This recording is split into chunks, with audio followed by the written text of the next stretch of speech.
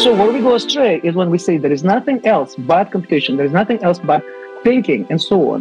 The great ones knew that the heart has its reasons of which the reason knows nothing. And I think that we have to take some wisdom from that and take it seriously. And then, that's the balance. And that's the balance.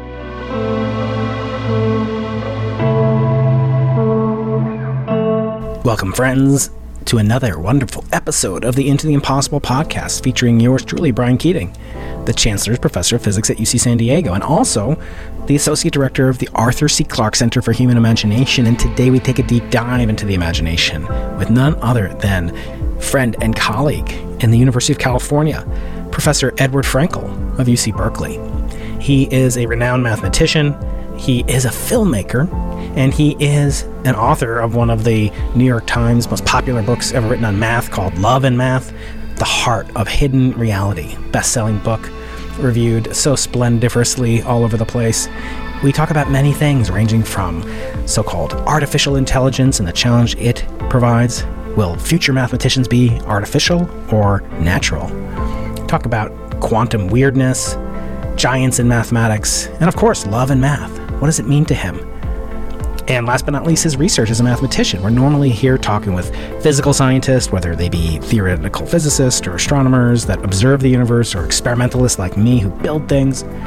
But today we're with a mathematician, and not the first one. We've had on many mathematicians, Stephen Wolfram, Jim Simons, and also Stephen Strogatz. And it's a real pleasure to talk to mathematicians whenever I can.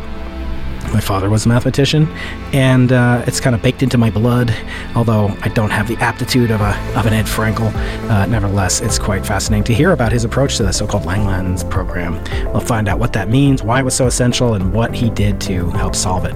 In the meantime, I ask you to subscribe to the YouTube channel in which I broadcast these videos. That's Dr. Brian Keating. You can also find me and Ed on Twitter. I'm Dr. Brian Keating. He is Ed Frankel. And this is a real delight.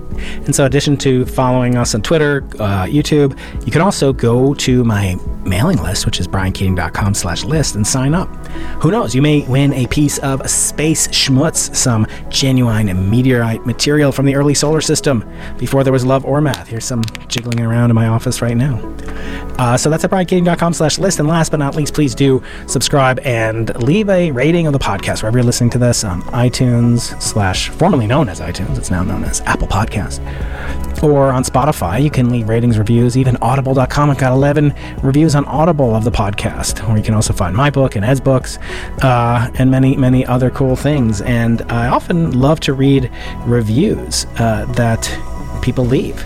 And some are more kind of detailed than others, but I want to get one that I received recently from JMans88 on Apple Podcasts. Awesome learning experience, Professor Keating. Wonderful discussions with very interesting guests on a wide variety of topics. Highly recommended. So I thank you. I hope you will continue to kind of honor me with those reviews and ratings and subscriptions and shares and all the stuff you do. It's all free. It's all good fun. And now, sit back and relax. And there's no homework. Don't worry about it. This will not be on the test. But this will test the limits of your imagination as we go deep into the heart of hidden reality with Professor Edward Frankel of UC Berkeley. Let's go. Any sufficiently advanced technology is indistinguishable from magic.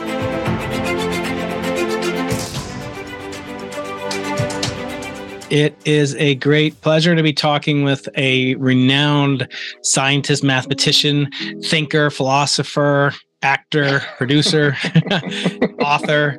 He wears many hats, and he's actually coming to us from where I got to start in a certain sense. My father was a math PhD at UC Berkeley, and worked very closely with Jim Simons, and that's how they met, and that's how the Simons Observatory came to be. But we're not here. We're not here to talk about my favorite subject, which is me. We're here to talk with Edward Frankel. Edward, how are you today up north? Doing great, Brian. Good to be here with you, and thank you for this generous introduction. Yes, it's all true. So your legend has been known to me for many, many years. So we have mutual friends like Eric Weinstein and Stefan Alexander.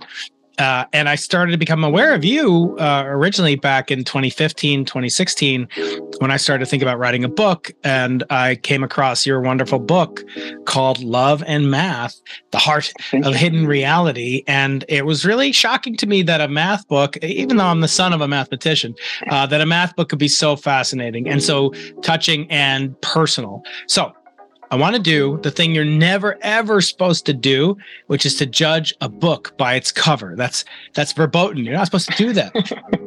But we're going to do it. So I want you to hold up the book, explain the title, the subtitle, and what that beautiful image is meant to represent. Well, I can take credit for the title, but I cannot take credit for the cover art. It was really a stroke of genius by my publisher, Basic Books. So the cover depicts a fragment of the famous painting by Van Gogh, Starry Night. And they chose it. And I was just like, wow, this is great. Now, this was not totally random, because in the book, I do say that Van Gogh was my favorite painter when I was a kid. So I was exposed to his art early on. I remember my mother took me to a museum, the Pushkin Museum, art museum in Moscow, when I was maybe 10 or 11 years old. And I was absolutely fascinated with Van Gogh's paintings. They had a very good collection of Impressionists in general. But somehow I was just drawn to Van Gogh. I was just like standing in front of those paintings and just totally mesmerized, And so that affinity, that love for Van Gogh kind of continued. I discovered other artists and so on, but it's still up there for me, one of my absolute favorite artists. So I guess maybe the artist who designed the cover for the book read that passage or something. Also, it's about, what is it about, the Starry Night? It's about sort of looking at the world, at the universe, and appreciating its beauty and asking questions. Where does this light come from? What does it mean? What does it all mean? And I think all of us have a memory of an experience of that nature when we were, kids.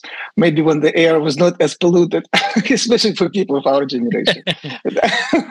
Speak for yourself up north, up there. Crystal clear down here. Oh, really? Well, good for you. But I remember as a kid, we went on a trip, like a hiking, with backpack, but backpacking trip with my classmates. I must have been 14 or something. And I remember we were somewhere in a village in the middle of Russia, and I saw the starry night sky. Unbelievable. It was like, wow. It was just like really made an enormous impression on me. So I guess that cover maybe communicates some of that also, that sort of like unspoiled, innocent sense of beauty and mystery of the universe, which I guess I try to convey in my book as well. Mm-hmm. Now, the title is kind of interesting because people kept asking me, why did I choose this title, Love and Math? And I I didn't know when I was writing. Sometimes, well, you're an author, so you know that sometimes you only later come to appreciate and understand what you write. Sometimes you just write it kind of, people say sometimes channeling something. I don't want to go all mysterious on you, but it is true in my experience that rereading the book years later, I was like, I wrote this? Really? I didn't. You know what I mean? It's like, now I can see the meaning of it, which I could not possibly consciously appreciate at the time that I was writing. So, when people ask me after the book was published, what does it mean? What does the title mean? I would make some kind of jokes. I would say, love and math have a lot in common. It's easy at first, but then it gets awfully complicated. Something like that. But then later on, I kind of came to appreciate what it means to me. It is like, it is a new iteration on the eternal theme that we have as humans. This sort of balance between yin and yang, masculine and feminine, the sun and the moon, Apollo and Dionysus, the left brain and the right brain, logic and intuition. So to me, love and math represent like these two pillars of humanity, you know, on which we kind of, our life is based, and sort of our life to me is a kind of unfolds in this sort of infinite spectrum between those two polarities. And in a way, the older I get, the more I kind of become interested in the question of how do we find balance between the two? How do we find in our personal lives, but also in our life as a society? You know, so that's what this title represents to me. Wow. And you mentioned the subtitle is The Heart of Hidden Reality, which is similar in some sense to a book by Brian Greene, who's not been a guest on the podcast, but he assures me he will be on someday. So in the context of string theory, so that kind of hearkened to me, this quote by my hero, as my listeners are probably long suffering from hearing about, but Galileo Galilei. I was actually just in his prison/house a couple of weeks ago in Arcetri, Italy. And Galileo said something beautiful. The book of nature is written in the language of mathematics. And he considered himself a natural philosopher. That's what we used to call physicists. And I want to quote a different physicist, mathematician, Eugene Wigner, who gave a lecture at New York University in 1960 called The Unreasonable Effectiveness of Mathematics in the Natural Sciences. And it sparked a debate that continues to this day. How could it be that mathematical concepts purely of the human mind, and we'll talk about the great debate, is math invented or discovered? But for example, he mentioned in the statistical distribution of populations, which we have for voting and all sorts of aggregations, appears the ratio of the circle's circumference to its diameter. What the hell is that doing in there? So how do you react? Or the sum of inverse squares of positive integers, like 1 plus 1 over 4 plus 1 over 9 plus 1 over 16 and so on. Yeah, if you want to do it yourself. Sums up to pi squared over 4. Right. Sorry, pi squared over 6. Over 6. You're just a mathematician. My father of blessed memory, he used to say, don't ask me to calculate a tip on a bill because I'm a mathematician. Mathematicians are the worst with the tip, you know, it's the worst. So never try to divide the bill with the mathematician. No, never do. So what does that quote mean to you? Why is math so effective in physics and in the heart of hidden reality, making it illuminated? I use this quote on page 2 of my book. Okay. Yes. So yes, you're asking. So it's the right question. What does it mean? Well, there's so many layers to this, you know. But our Western society is built on this idea, which is a very powerful idea of analyzing things and ordering things, and actually, I would trace it back much earlier than Galileo to my hero Pythagoras, who was a great Greek mathematician and philosopher. So he said, all things known are numbers, right? So there is this impulse to represent things, to analyze things, to put them in as part of a system. And ultimately, it means actually representing things by numbers and representing the various connections that we observe and between things as equations and as formulas and so on, right? So Galileo. So then, for a while, that thread, that theme, which to me signified sort of the birth of Western civilization. We're talking about 2,500 years ago, give or take. For a while, that thread went not silent, but kind of quiet. And it was picked up by the Renaissance and people that followed, especially Galileo. And that eventually led us to Descartes and to the Industrial Revolution. And here we are, you know. So the book of nature is written in the language of mathematics.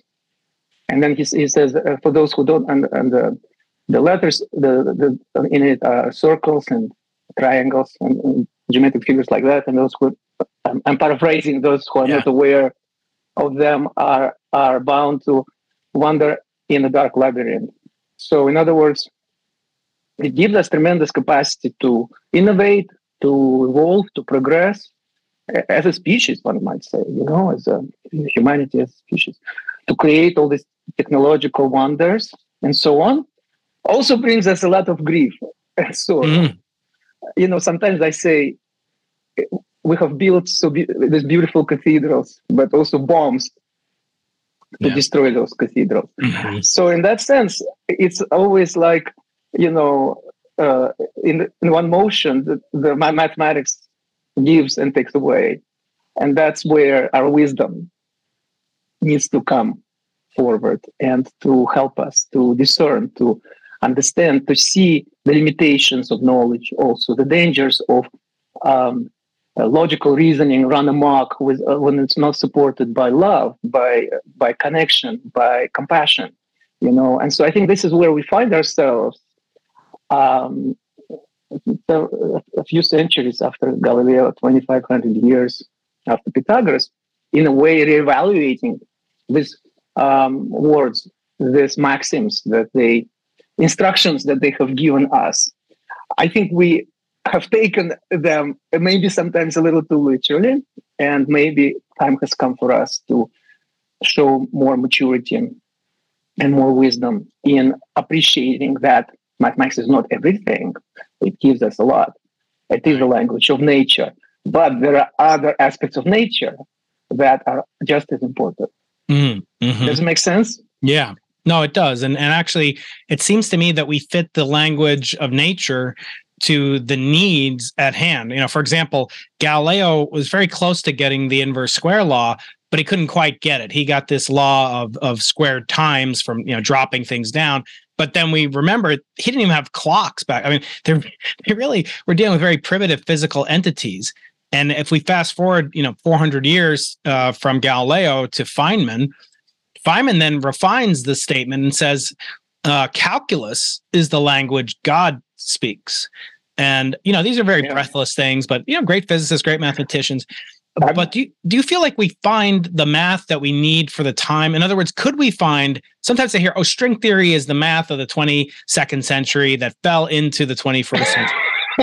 Well, look, I mean, here's the first thing that comes to mind, okay, when you're asking this. And again, there's so many layers to this, and I hope we'll talk about that. But here's the first thing that comes to mind: don't you find it fascinating how people usually speak about? So it used to be one of the ways people say God is things they don't know or they don't understand, and they say mysterious. That was sort of the paradigm in the years past. But what I find more often today is that people speak of what is God is what they have mastered, what they have understood, or what they feel they have understood. So I have understood calculus, so calculus is God. It comes from God. And that's the essence of things. That's the core essence of that. Oh, I understood string theory. Great. This must be the grand unified theory of everything because I have understood it now. So what else could it be, right?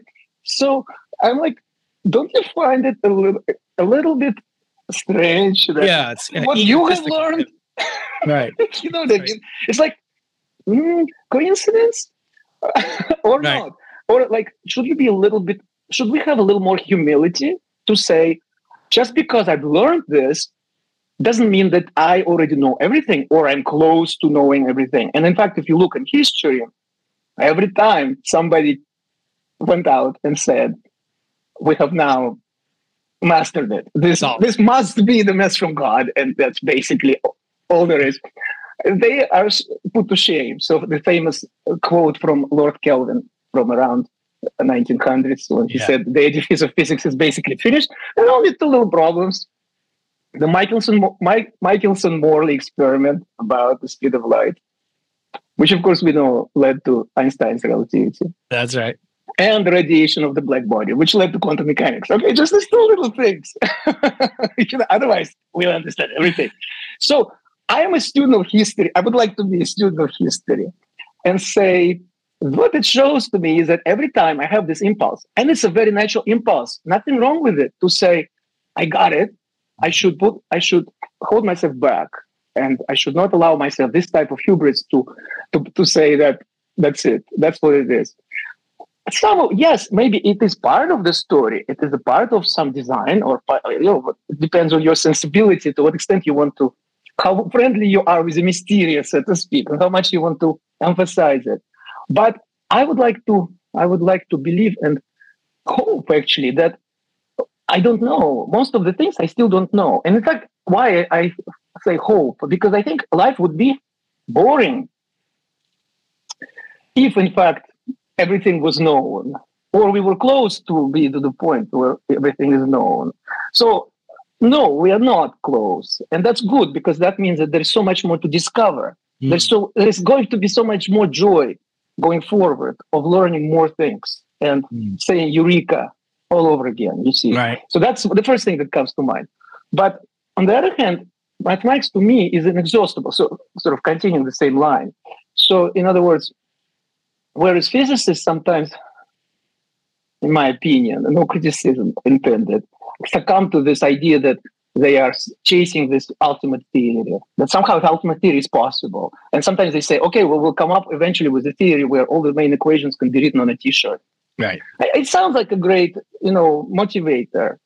But I think in mathematics is different. So if you're a student of mathematics, and I even though my first love, as I explained in my book, was physics, I really wanted to be a theoretical physicist and study quantum physics.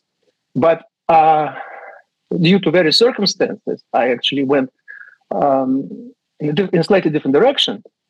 I went to mathematics, and then eventually I came back, and I have collaborated with various brilliant physicists. And so in many ways, I'm a mathematical physicist. But my upbringing is as a mathematician.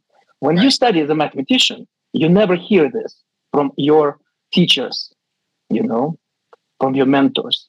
We are chasing the final theory. No, because there is no such idea that there is a final theory. Mathematics is inexhaustible, it's limitless, it's infinite. So the progress in mathematics is infinite and eternal, and you always continue to discover new things.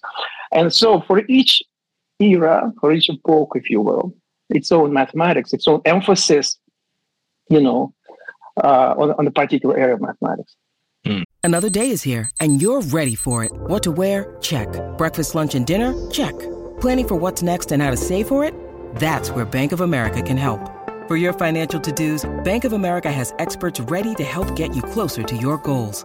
Get started at one of our local financial centers or 24/7 in our mobile banking app. Find a location near you at bankofamerica.com/talktous. What would you like the power to do? Mobile banking requires downloading the app and is only available for select devices. Message and data rates may apply. Bank of America NA, member FDIC. And I wonder, pivoting from that, if when I look at some of the most, kind of gratifying or beautiful things in mathematics that eventually in hindsight turn out to have applicability in physics, I can't think of anything more kind of surprising or spectacular than the fact that we have these, classical commutation relations between position and momentum in classical mechanics and Lagrange's theory and, back in the 1700s. And you take that theory and you just add in the square root of -1 and a little constant called h bar, and you get the quantum commutation related, which don't commute, and so the Poisson bracket or the key point is non-commutativity, though, right? So in other words, the brackets that those guys wrote, they were Poisson brackets. Yes, so you have a commutative algebra, but you have a certain operation on the commuting quantities. They're still numbers. They're still, or numerical. They could be functions, but valued in numbers. And numbers commute. 3 times 5 is 15, and so is 5 times 3. But in fact, I think it's kind of an accident. What happened is just because we use numbers, like whole numbers or rational numbers or real numbers, so much, and they commute, that it's natural for us to believe that the world is commutative. And the greatest, one of the greatest, breakthrough or sort of like discoveries in quantum physics was that the world is actually non-commutative. And as a mathematician, if you are a professional mathematician, you know that most algebraic structures are non-commutative, which means that AB is not equal to BA. And of course, I usually explain it by saying, if you put socks on and then shoes, it's not the same as doing That's right. The other way around. Or a carriage before the horse or after the horse. These are two different things. So that's non-commutativity. And the point is that at the very basic fundamental level, our universe is non-commutative. Mm-hmm. So that was the big discovery. That was a big jump, the big insight. Those guys in classical physics, they still thought that everything is commutative. Classical physics is commutative. But there is a germ of non-commutativity already, because you know that to write down the equations, in a Hamiltonian form, it is useful to have this additional structure, which we call Poisson bracket. And like you said, you can think of passing from classical physics to quantum physics, what we might call quantizing Poisson bracket, where instead of commuting quantities, you suddenly now have non-commuting quantities, such as momentum and the coordinate. And this non-commutativity is really at the core of all the paradoxes and all this weird and strange behavior of in the subatomic world. You see, so, but you're right that mathematicians already anticipated in some sense, even though they could not possibly imagine that it could be taken this far. That's where you have to appreciate physicists. You have to appreciate people like Heisenberg, who actually discovered this non-commutativity without even knowing mathematics involved, which had been constructed, had been theorized 100 years earlier. But I'm talking about this theory of matrices. So matrices, when you multiply them, they also don't commute. And so Heisenberg, just driven by experimental results and trying to build a new theory which would explain them, right? And he was in this famous story. It was an island where there were no books, no mathematicians, which may actually be a good thing. No department chairs, no committees to go to. But also the point is, he actually invented matrices. Yeah. How cool is that? So there are some fundamental structures in mathematics which are inevitable and which are brought upon us eventually by physics. Same with complex numbers, by the way. Square root of -1 that you mentioned was theorized by mathematicians, in the 16th century, but then make their appearance in quantum mechanics through Schrödinger equation and other things. So they are also woven into the fabric of the universe. And my conjecture that you'll probably laugh at is what if you had all these things? You had, as we just said, Bomboli, I think it was, invented the complex algebra and the rules of it. He is a contemporary of Galileo's. Cardano. Cardano, Girolamo Cardano. At least he wrote. I mean, there were several people who talked about it, but he wrote it in his book. Right. He introduced complex numbers there. Yeah, and then Descartes and of course Euler and all sorts of other people got into it. But but the important thing to realize, they were contemporaries with Galileo, not with Heisenberg. What I wonder is, this is my controversial proposal for the podcast. So could you look at all the mathematical structures that are known to exist and say, let's pick the Langlands program. Say there must be some physical instantiation of that. You've called it a grand unified theory. We don't have to get into that, but as a little tongue in cheek, because I know, right. but still close. Yeah, I did. Yeah, if you'll humor me, what if you looked at just put all the mathematics in front of? Good question. Yeah. So could you discover new physics that we don't know about now? Okay. So again, several things that you are inspiring me to think in several directions. So first of all, I would say you may well be right that these examples, the first example being square root of -1 and complex numbers being theorized by mathematicians just abstractly but not completely abstractly. No, there was a reason to try to find formulas for solutions of quartic equations where these square roots naturally appear. So then they pop up in quantum physics, and they are fundamental to quantum physics, as we now realize. Yeah, and then quaternions and Hamilton. And then Poisson brackets and stuff like that. And so non-commutativity and so on. So that one might lead one to speculate and to conjecture that maybe all of mathematics somehow will find its a proper place in the natural world, in the world around us, in physical reality. May well be true. I know at the moment I'm inclined to think otherwise, because simply because mathematics is just so enormous. Yeah. And so there are certain there are parts of it which seem to have no connection whatsoever. But it may well be my own limitation and my own prejudice, you see. So because immediately what I'm starting to think are things like Hilbert space, infinite-dimensional vector space, and then that's an essential ingredient of quantum physics already. Okay, so it has already found its place. Okay, bad example. Yeah. So p-adic numbers. So there are these counterparts of real numbers, which are called p-adic numbers, which are give us a different generalization of rational numbers, the fractions of integers. I was going to say they haven't found any place in physics, but I just remember that a couple of months ago I was actually looking at some articles by physicists who are trying to feed them in some models of quantum mechanics, also quantum physics. So they may well be relevant. It could be. So I would say this is one of those cases where I would say I don't know. Very good question. May well be true, but maybe not. So because in the end, also, it's possible that mathematics is just a kind of has a certain not necessarily focused on or pegged to the physical reality, because it is a kind of a activity of the mind, right? So in a way, one could also say that it's like a Venn diagram, so where you have an overlap between the two, but the two subjects kind of like develop on separate tracks. Mm-hmm. Right, they may not. And there was something else I was going to say, but anyways. Yeah. I mean, the other thing I want to run by you, because, we don't have that much time, but I can't resist talking about, in both string theory and in inflationary cosmology, which is what I study experimentally, there's a notion of a multiverse. In string theory, it's typically called a landscape, where you have all these different instantiations of the vacuum energy level.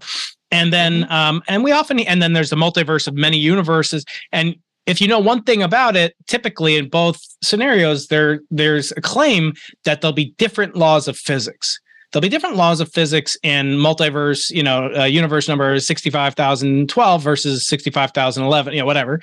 Or in the string landscape, where there's an infinite distribution of vacuum level. My question to you is, could it be that in some of those universes, the laws of math are different? In other words, why should it be that just changing the vacuum energy density changes the speed of light, c, or Newton's capital G, or the electronic charge or fine structure? Why couldn't it change the ratio of the circumference to the diameter of a circle? Why couldn't it change modus tollens? Could you see a scenario where a multiverse of mathematical universe, not in Max Tegmark's conception, but really that you'd have different versions of mathematics in different universes, and maybe we could use that to rule out such a fantasy? Well, I think again, I don't know, but I'm inclined to think that that's not possible.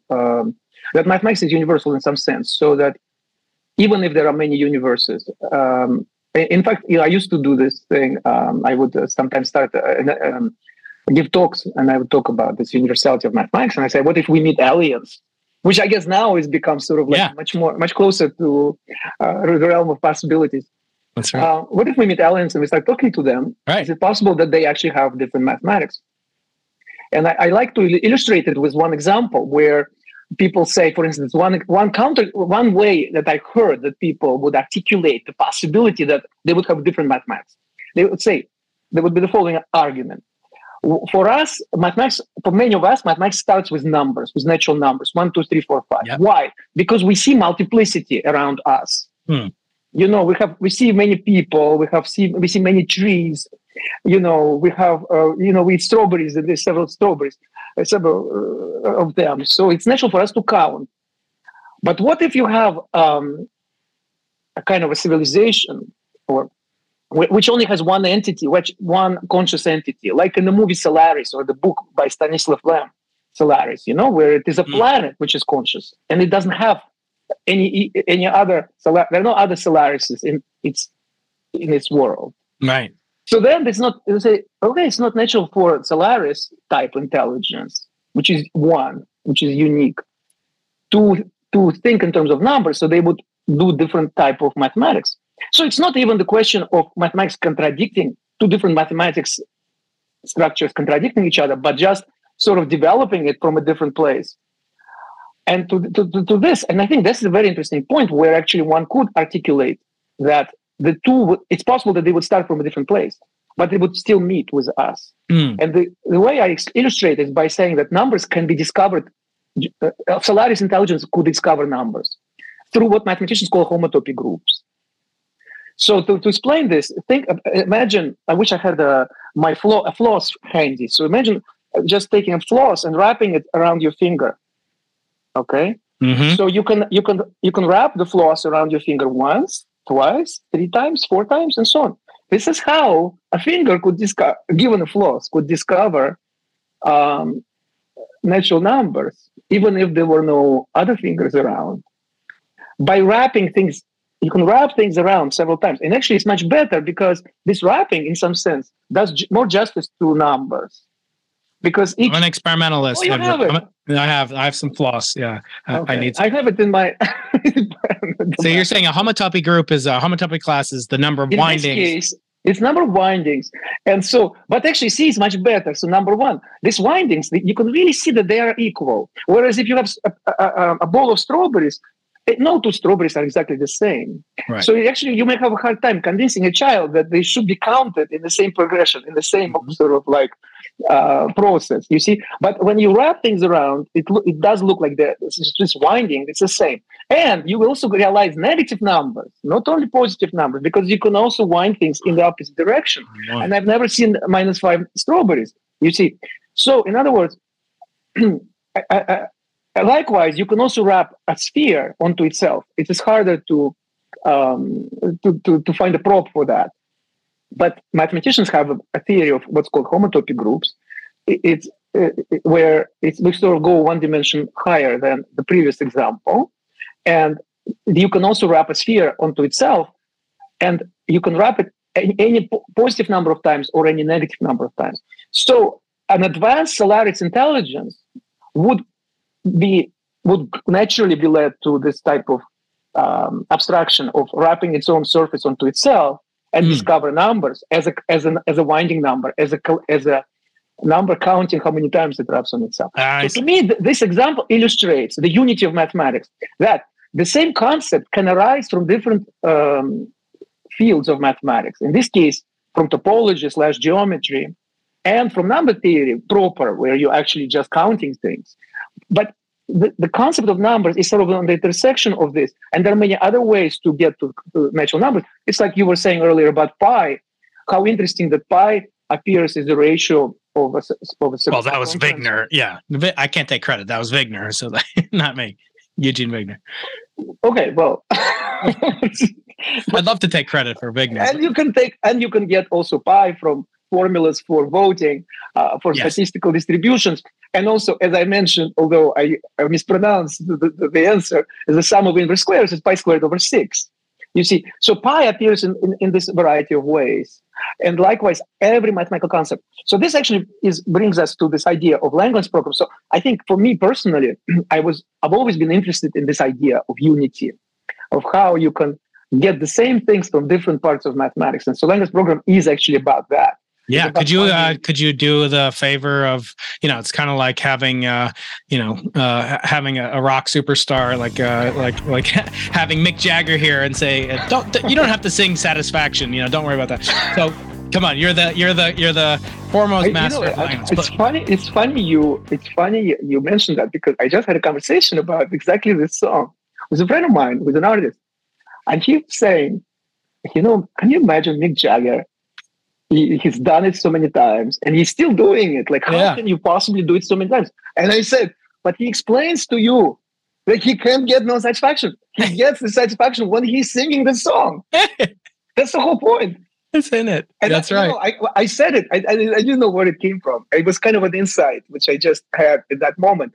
So, it's kind of like this. So I get satisfaction by explaining what Langland's program is about. Like Mick Jagger. Yeah, right. Well, thank you for the comparison. Yeah. So, it's exactly like that. So it's like you get in natural numbers or whole numbers in two different ways from two different fields of mathematics. So I would call this a kind of a baby version, an example, prototype for unifying different parts of mathematics, number theory and topology, where topology would, reference this general idea of things like winding, wrapping things on itself, and so on. But in Langland's program, in the original connection was between the number theory and what's called harmonic analysis, which is harmonic analysis. Basically, you can appreciate it by thinking about the sound of a symphony, playing a piece of music, as being a kind of superposition of different notes of different instruments. So a note played by a single instrument is what we call a harmonic. So it's mathematically represented by sine or cosine wave, but they have different frequencies. And when you put them next, when you combine them, you can actually create sounds, very sophisticated sounds, which are much more sophisticated than the original sine and cosine functions, right? So that's the idea of harmonic analysis. And so what Langlands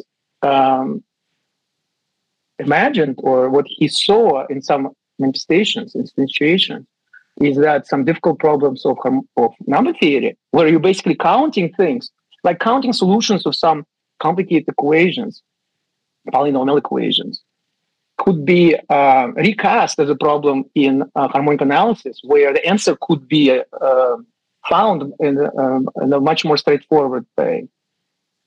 So kind of much more easily solvable problems. So that was the original formulation.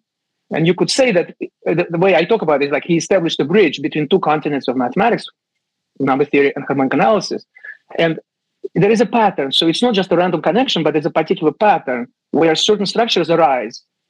And then similar structures also appeared in other areas of mathematics, like geometry and representation theory, but then also in quantum physics. So in quantum physics, there is this idea of electromagnetic duality, where Maxwell's equations in vacuum, they're just invariant and they're exchanging electric and magnetic fields, even though they have very different manifestations in the physical world.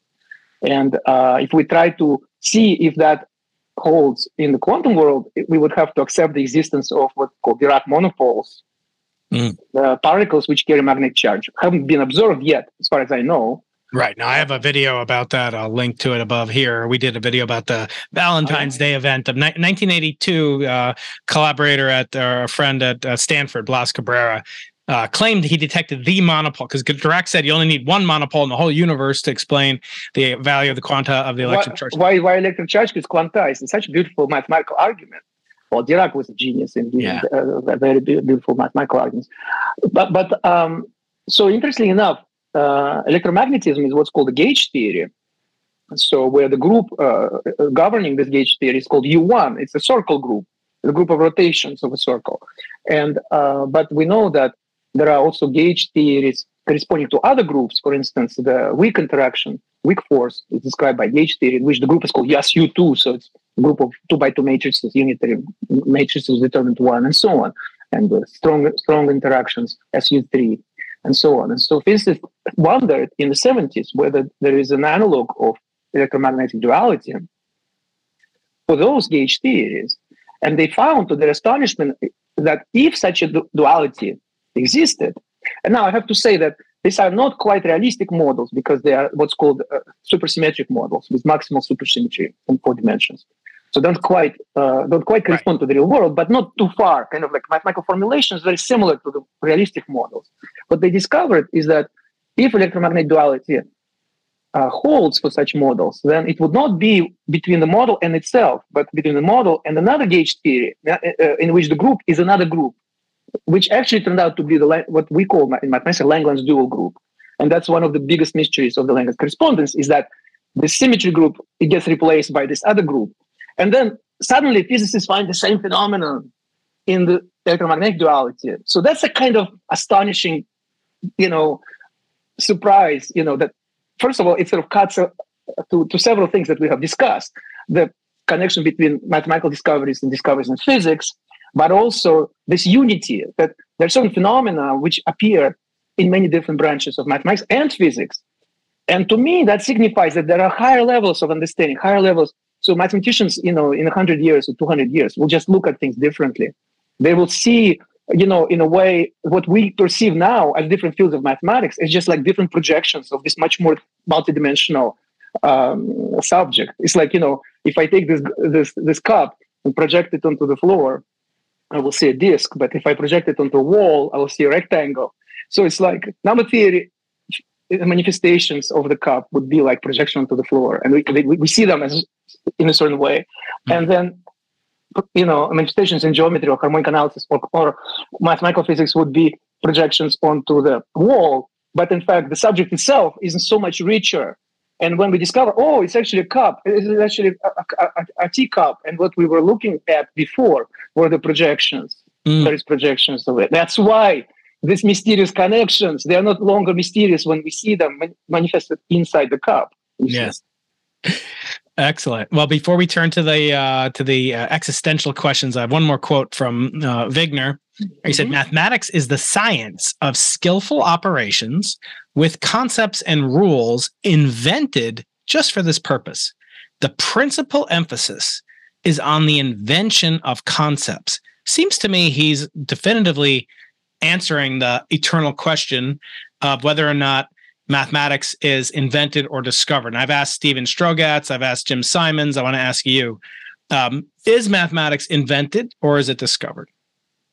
Yes. Well, I knew you were going to ask this. I used to really think deep and hard about this. But my understanding, my feeling, or my intuition about it, because obviously there's no proof either way. Right. Maybe there will be one day, but we don't have proof today or either way. So it's more of a speculation. It's more like intuition. My intuition of it has evolved over the years. I used to be squarely a Platonist. And when I say Platonist, in this context, it means that you believe that mathematical objects live somewhere outside of space and time. Mm-hmm. So in Love and Math, I was sort of waxed romantic about this enchanted gardens, of number theory, where Boris Galois went and brought us the flowers, these Galois groups and so on. Mm-hmm. So I was really seduced by this idea, which I thought was a very romantic idea, that there is something outside of this world. And mathematics, when you do mathematics as a professional, you get exposed to so many things, which unfortunately our math education doesn't let most people to see. And it really looks so incredibly dazzling and fascinating that it's and not linked to the physical world at our current understanding, right? That you start, it is very natural. And I would say most mathematicians are closeted Platonists. They wouldn't tell you maybe directly. Maybe they whisper if you're friends with them. But they will not tell you directly because it sounds like it's like a bad form to be like a mystic, to say something like that. But most people believe that is the case, that there is something weird about mathematics. It is not all of it. It's not true that all of it comes from the physical world around us. That there is something beneath the surface, okay? And I was very firmly in that camp. Mm-hmm. But what I think now is a little bit different. So what I think is that actually it's one of those cases where there is not an objective answer. It depends on how you look at it. So for instance, and to give you an analogy, this happens in quantum physics all the time. For instance, you ask, is an electron a particle or a wave?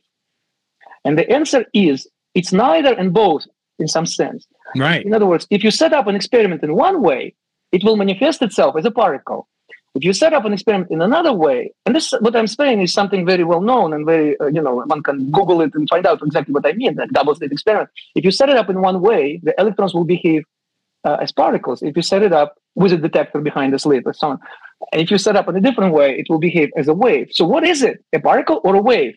Is this cup a disk or a rectangle? Neither. It is something else. So electron is something else. It's beyond those concepts.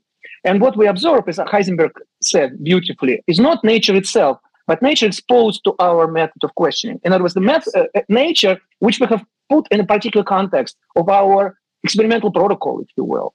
And this experimental protocol can be changed. And then nature will expose other sides. And sometimes the sides seem contradictory to us at this moment of evolution, where these things seem to us as contradictory in nature. But in fact, for nature is much more mysterious than we know at the moment, in my opinion, that from the point of view of nature, higher point, which we have not yet reached, there is no contradiction. Just like there is no contradiction in the fact that the cup projects onto a disk in one way, projects onto a rectangle in another way. So same for me today about the question if mathematics is invented or discovered. It's like electron, if it's a particle or a wave. It depends on how you ask. It depends on from which angle you look. It is like Bohr's complementarity principle. The two properties seem to be complementary. But I think it's both. In other words, there are some elements in mathematics which were discovered. But if you look at it in a certain way, if you look another way, they are invented by humans. But who are humans anyway? Who are we? Who are we? Who are you, Brian? Yes. Do you know who you are? Yes. Depends who you ask. Exactly. The point is, in the end, to me, it actually leads to, and this is where I'm not being facetious, I'm actually being serious. These questions are useful. This question about, is mathematics discovered or invented, and so on, they're useful. Just like a question, is a human being a robot, a thinking machine? And so there is nothing but a sequence of zeros and ones. Or is a human being a collection of particles and nothing else? And I know that many of our colleagues, very brilliant ones, who subscribe to these ideas. But what I'm not trying to say they're correct or they're not correct, they're right or wrong. Mm-hmm. But what it reveals is what they think about who they are. So all questions of that nature, we can call it metaphysical questions, we can call it philosophical questions, or whatever. They ultimately, we have to appreciate that there is a reveal when one speaks about it. A reveal is that, in fact, they all lead to one question, like all roads lead to Rome. And that question is, who am I? Who am I? If I think that I am a sequence of zeros and ones, then I will believe that the world is a computer simulation on somebody's computer, and so on. And then I will believe that something else about what the mathematics discovered or invented. And if I think of something else, then I will. So you see what I mean? So these discussions are very important. But I think at sometimes we have to also make the next step and actually ask the question directly, which my friend Nassim Taleb, who, by the way, speaking of the cover of my book. Oh, yeah. Also, Black Swan himself, yes. He gave me a beautiful blurb that if you are not a mathematician, this book might make you want to become one. So Nassim has this thing which he calls skin in the game, okay? So it's all fun and games when you just talk about things abstractly, which we are used to in some ways as scientists. We pretend that we're talking about the physical world, but its electrons are weird and so on. But nothing to do with me, you know. So that's like no skin in the game. You're removing yourself from your world. And quantum actually, to me, shows that you can't. That's the whole point. That's what Heisenberg meant when he said what we are observing is not nature itself, but nature exposed to our method of questioning it or method of observation. You're always involved as an observer. Right. Quantum physics proves it, okay? So that's skin in the game. So let's have skin in the game and let's ask those questions too. And I know you're asking me now, so that's why I'm giving you this answer. And maybe on that last topic before we wrap up with the existential questions, when we hear in physics that there's only a few years left before we have artificial intelligent physicists, artificial Galileo, or artificial Einstein, AIAE. But I always like to point out that good old, Albert Einstein, he had a very famous quote on his most famous discovery, which was that which he called the happiest thought of his life, which was that if an observer was in free fall, they would experience no gravitational acceleration. Right? Equivalence principle. Exactly. But I want to ask you, Edward, how can an artificial intelligent computer, A, have a happiest thought? What does that even mean? And B, how could they relate to the physical, visceral sensation of falling? It seems impossible to me, but I want to ask you in the context of mathematics. Is there mathematics? I know that there's obviously lots of chess and so forth, but I'm actually not as interested in whether or not computers can beat humans at chess. I want to know, or Shachmati, all right? But I want to know, can a computer invent a game like chess? I don't seem to feel like that's possible, but I want to know what you think. Right. That's exactly the kind of thing I'm talking about. So, and that's one of the questions which leads to the question, who am I, right? So that, who am I? Do I believe that everything in my life is programmed? So in other words, can be ascribed to intelligence, to logical thinking, or do I believe that there are things in my life which go beyond logic?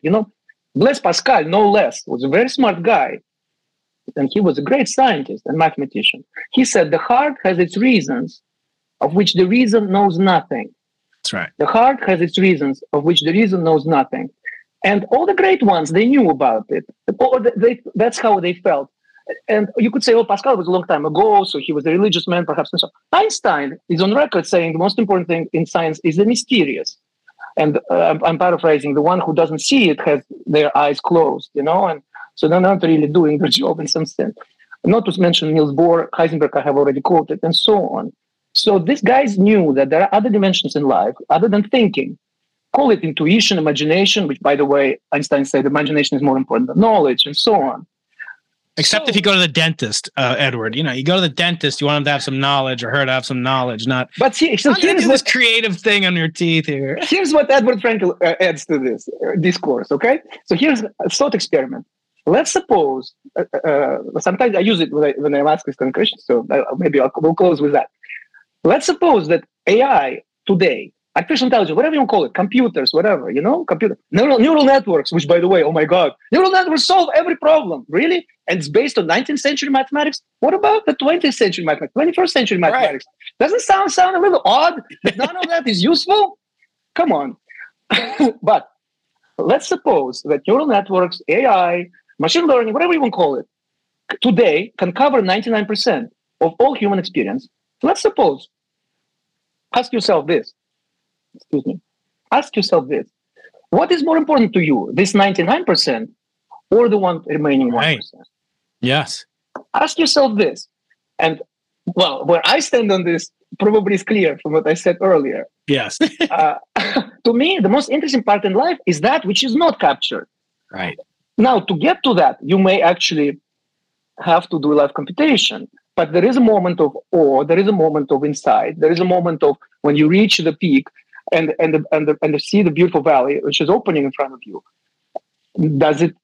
Is it covered by 99% or 1%, and so on? So I believe that we will progress and we will maybe cover more, and in ways which you cannot now imagine. Computation, logic, reason is one of the basic major human impulses, and wonderful. Look how much great stuff we can do with it. And obviously, as a professional mathematician, that's what I do for a living. Where we go astray is when we say there is nothing to life but computation. There is nothing to life but thinking.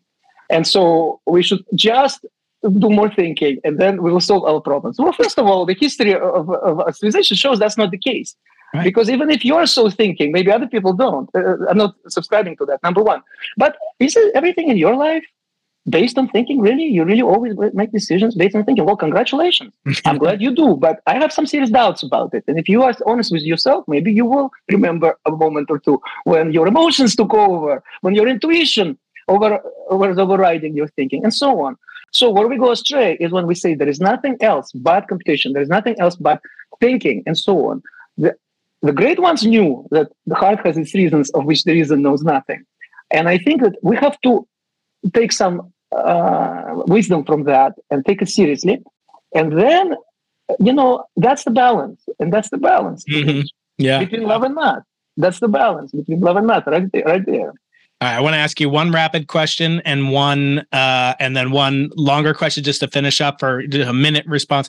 But the one single word answer I'm going to ask you now, Edward. You ready? Love or math? Choose one. Well, and then in the next breath, I say, don't choose one over the other, because we go astray also if we go too far on the other side. I've seen people do that too.